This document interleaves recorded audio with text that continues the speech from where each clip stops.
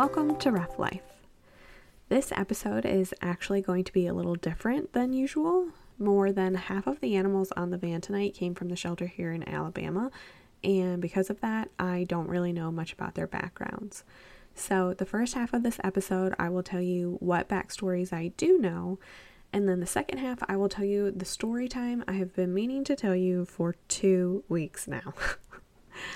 Our theme this week is Jimmy Buffett songs, so let's go. Margaritaville was brought in as a stray to the Alabama shelter.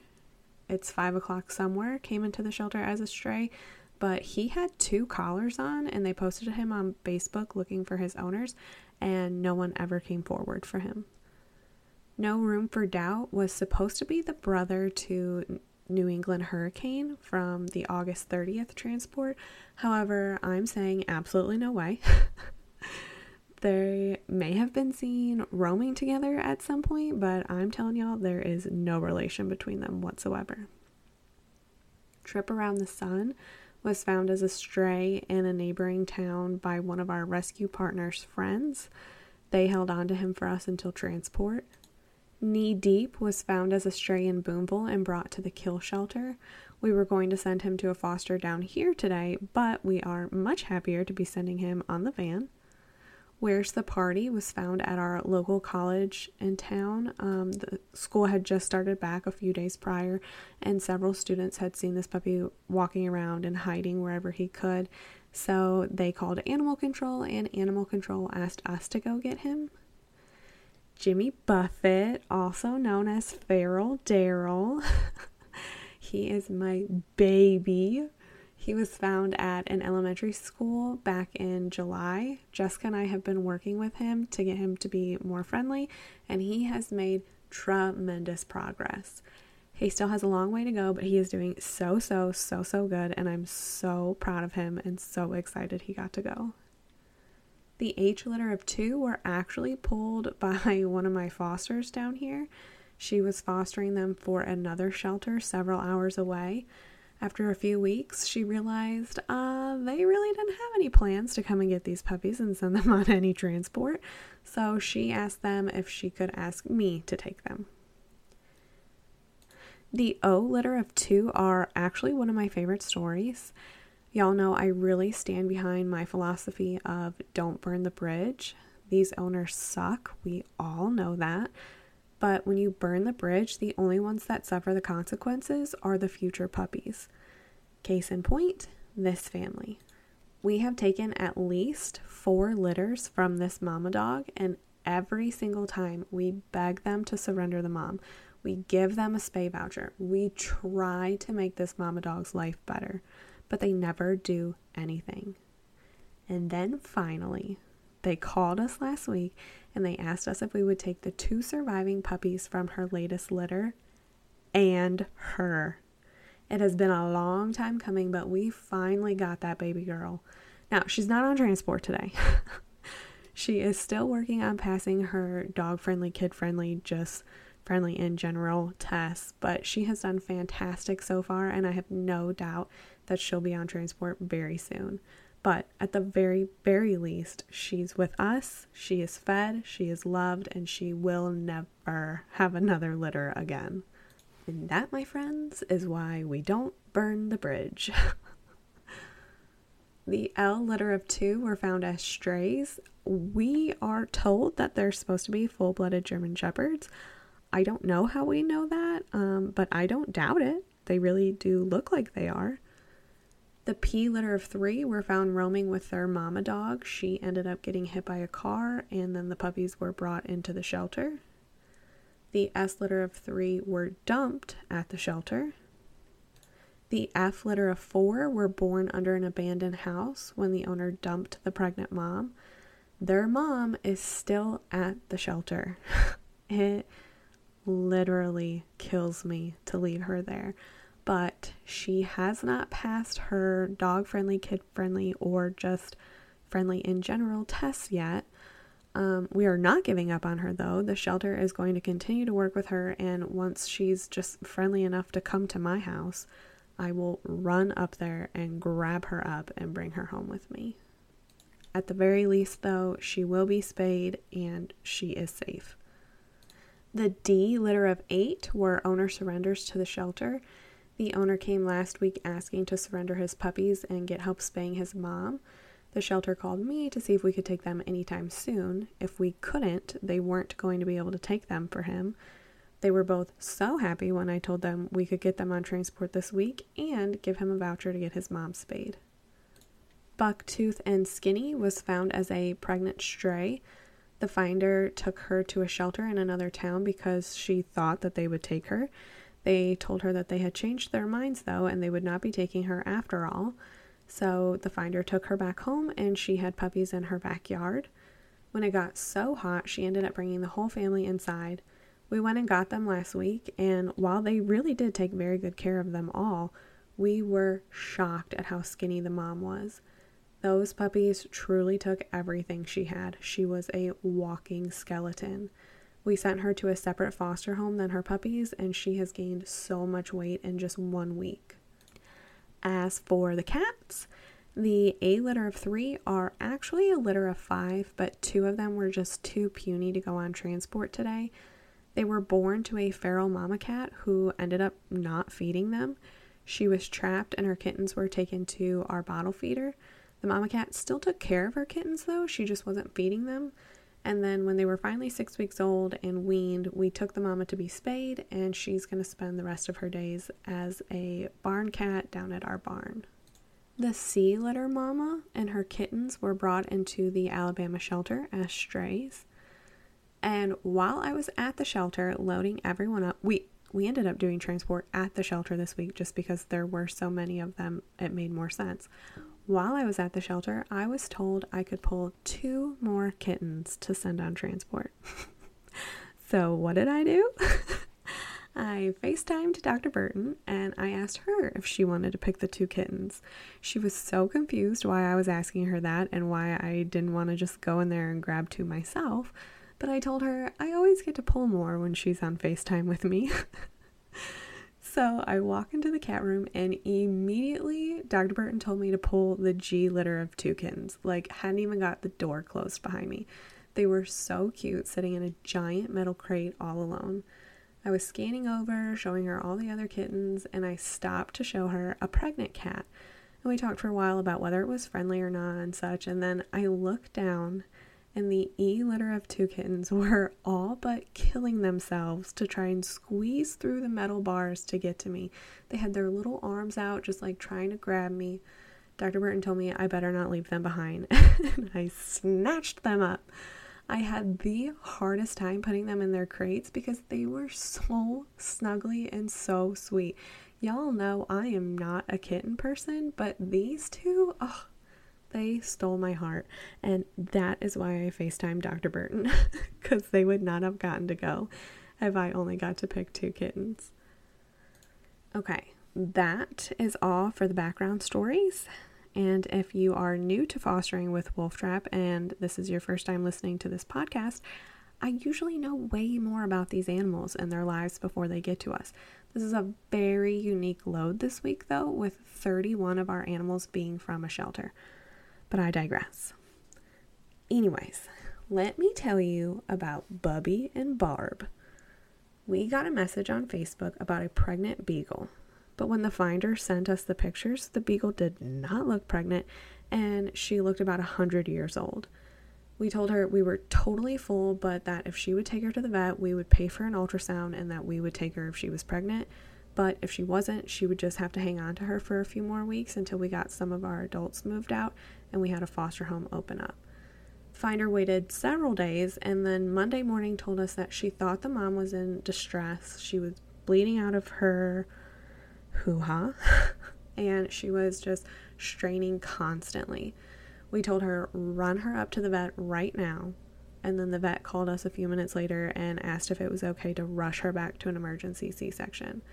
Of course we okayed it, and we told her, go ahead and spay her while she's sedated and in surgery anyways. Then Jessica and I started making plans for where this mama and her newborn puppies would go, and we found a foster. We were just waiting to hear back when, we could pick them up and take them to their new foster. And then Vet called us a few hours later and said there were only 2 puppies born. They were extremely premature. He didn't even know how early they were, but they had no hair whatsoever. One was likely going to die within the next few hours, and one would probably die in the next few days. Oh, and the mom had no milk and couldn't feed them. So this totally threw a wrench in our plans. We obviously could not put this on a foster. It's not fair to be like, here's 2 super needy puppies that will probably die, but try your hardest not to let that happen, okay? Okay, bye. Like, we can't do that to them. They would never foster for us again, actually. So I took them, because after all, I do get paid to be heartbroken. So Jessica raced to the vet to pick them up before they closed, and then Justin, my husband, actually had to go to Jess's and get them because for the first time ever in my life, I went somewhere with friends and I didn't drive my own car. I was stranded at the Barbie movie and I had no way to go get them. Luckily, it was Justin's sister and sister-in-law that I was with, and he wanted me to spend time with them more than he didn't want to go get these babies. So we ended up getting back to our house at the same time. One of the puppies ended up dying just a few minutes later, but the other puppy seemed alert and hungry. Remember, all puppies are born totally blind and deaf, but these puppies were so young they didn't even have hair. And, as I would soon discover, they weren't even old enough to have their swallow reflexes yet. So I kept the puppy warm and tried to feed him every hour with a syringe, but I didn't realize the first night that he physically was not able to swallow anything. Luckily, I was also doing sub-Q fluids on him every few hours as well, and I fully believe that's the only reason he survived. It was brutal. It was like, as soon as I would get done trying to feed him, stimulate him, give him fluids, put him back to bed, and clean everything up, my alarm was going off to do it again. Then, in the midst of all of this, I started smelling the worst smell. I couldn't figure out where it was coming from, and at first I thought maybe it was the mama dog and she had rolled in something, but it wasn't her. So I start walking around our house sniffing. I opened up our back door and boom, it hit me. So I start calling all the dogs in, and one by one they all come in, smelling totally fine. And then my precious baby, my Ollie Dolly, came in with his eyes bloodshot and squinting, and I knew he was sprayed in the face by a skunk. So between alarms going off every hour, I had to research how to de-skunk my dog and bathe him. Fun fact, tomato juice is a myth. You really need to use hydrogen peroxide, baking soda, and Dawn dish soap, but don't even bother because it's going to take weeks for the smell to go away regardless, so there's really no point in doing anything. It's terrible. Okay, back to the story. Every hour, trying to feed him. It was brutal. I would wake up when my alarm would go off in the middle of the night, and I would think to myself, please be alive, please be alive, please be alive. And I'd reach into his box. I was sleeping on the couch so that I didn't wake Justin up every hour. I would reach into his box on our coffee table, and I would feel him move, and I would think, oh, he is alive. Like, it was such a bittersweet feeling because I knew that meant I had to get up and feed him. But I was happy that he was still alive. So we made it through night 1, and he was doing fairly good, all things considered. I really felt like we had finally gotten the groove of things, and I stopped trying to feed him by mouth once I had done some research that night. And we were just reaching the 24-hour mark, and I was feeling as confident as I had since I had gotten him. So I set my phone up to record me feeding him because he was just starting to attempt to swallow, when all of a sudden he went completely limp. I felt him for a heartbeat and there was nothing. And then the absolute worst telltale sign of them all, he started agonal breathing. Like, that's what you do when you are on death's door. You are taking it's literally your dying breaths.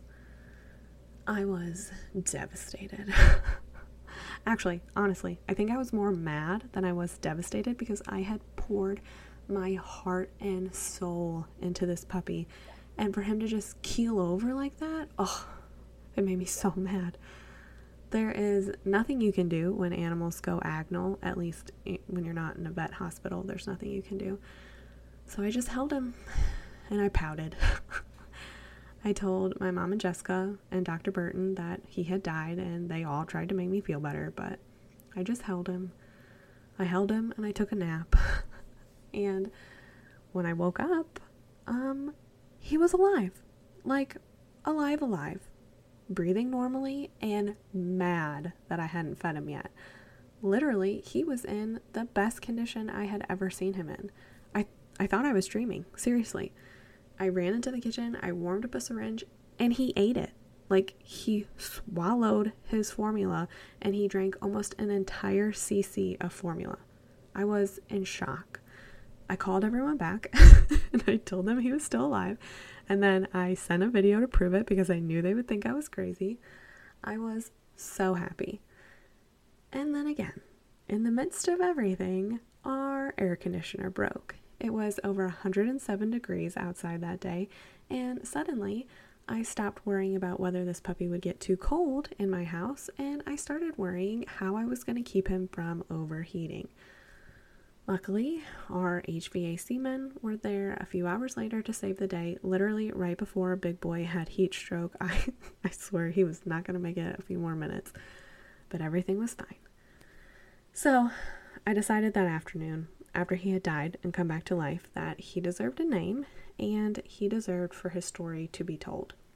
Up until then, I hadn't posted it on our foster page yet because I didn't want everyone to get attached to him like I was and be devastated when he died. But he needed prayers more than we needed to protect people's feelings. So I named him Bubby, and I told our group of over 2,500 people, and hour by hour, day by day, my Bubby baby got stronger and stronger. Our feedings went from every hour to every 2 hours, every 4 hours. Then we were going 8 to 9 stretches overnight. And just last week, I washed and put away his baby bottles for the last time. Bubby now eats dry dog food. He runs and he plays with his foster friends, and he snuggles so hard with his mama. He is like a real puppy now. It's amazing. But our story is not over yet. Oh no. That is just Bub's side. Let me start back at the beginning now and tell you about his mama, Barb. I was originally going to name her Barbie because of the whole Barbie movie thing. But let me just tell you, she is no Barbie girl. She is Barb all day long. She was loving life, not a care in the world, sprawling out on these doggy beds on her back with her legs spread open, sleeping through the night while I'm taking care of her screaming puppy. Occasionally, she would come in and stimulate him to go to the bathroom for me, but you could tell she was like annoyed with me when I would bring him down to her level to do that. Like, what a bother. She was ridiculous. But then when Barb was 3 weeks post-op, I woke up in a rush to get things done on time that day. And when I walked past our couch in our living room, I stopped dead in my tracks. Our entire tan couch was a deep, deep red color. So I turned on the light and I was shocked to see literally every inch of the couch soaked in blood. Barb was bleeding out and I had no idea why. This should come as a surprise to no one, but our garage door had broken that morning when Justin left for work, so he had called for a maintenance man to come and fix it. So I called Justin then to tell him about the couch and ask him if he could have his dad come sit at the house and wait for the man while I raced Barb back to the vet. He told me his dad was already at our house and he was in the garage talking to the man while I'm inside trying to hold pressure on Barb's hoo-ha while getting dressed and talking on the phone trying to get this all figured out. So We hang up. He calls his dad, asks his dad to move his truck so I could load Barb up and leave. And these were the days when I was feeding Bubby every 2 hours, so I had to load him up and all of his stuff with me as well. By the time we got to the vet, Barb was done bleeding. They ran some tests and did some scans, but everything was fine. We put her on a new antibiotic and we came back home and she was totally normal. The next week, after a long and crazy day, it was right at midnight on Friday night, and I was so excited because it was going to be the second night that I got 6 hours of sleep in a row. Now that Bub was getting older, I couldn't wait to go to bed. I gave him his last feeding and I turned around to go to bed when all of a sudden blood just started gushing out of Barb again. I had Justin hold her still while I FaceTimed Dr. Burton to figure out what the heck was going on. She told me I needed to go ahead and call our vet that had been seeing her and just let him know it was happening again. So I left a message on their emergency answering services, and he called me back a few minutes later, and I could tell I woke him out of a dead sleep. He was like, yeah, tell me what's going on. I was like, I'm so sorry to wake you up like this. I showed him the literal pools of blood that were coming out of her, and he was like, honestly, I don't think she'll even make it all the way back to Mississippi. And since there's an emergency vet that's barely more than a block away from my house in Alabama, he told me to just take her there. So I race her up to the vet, and when they saw the blood rushing out of her when I was holding her in the lobby in my arms, they came running out and they grabbed her out of my arms and they raced off into the back. And 2.5 hours later, after they had repeated all the same tests and scans we had just had done the week before, and we actually got even better results than we had gotten the week before, they told me I could just go home. But Barb hadn't stopped bleeding yet, so they were going to keep her there overnight for observation, and I could pick her up the next day. So, more than $2,000 later, we have no answers. We have no idea what happened or why. We have so many questions, but we have no more issues anymore. No more bleeding. She's totally fine. Bubby will be officially 6 weeks old in 2 days, alive for 7 weeks. He is happy, healthy, hairy, and totally normal. Barb is a 10-year-old, heartworm positive, already spayed beagle mama who wants nothing more in life than to sit in your lap and stare into your eyes. And Wolf Trap bought me an upholstery shampooer, and I was able to salvage our couch, shockingly. Oh, and my air conditioner and garage door work now, and Ollie only smells like a skunk if you get super, super close to him. It's a rough life, but someone's got to do it.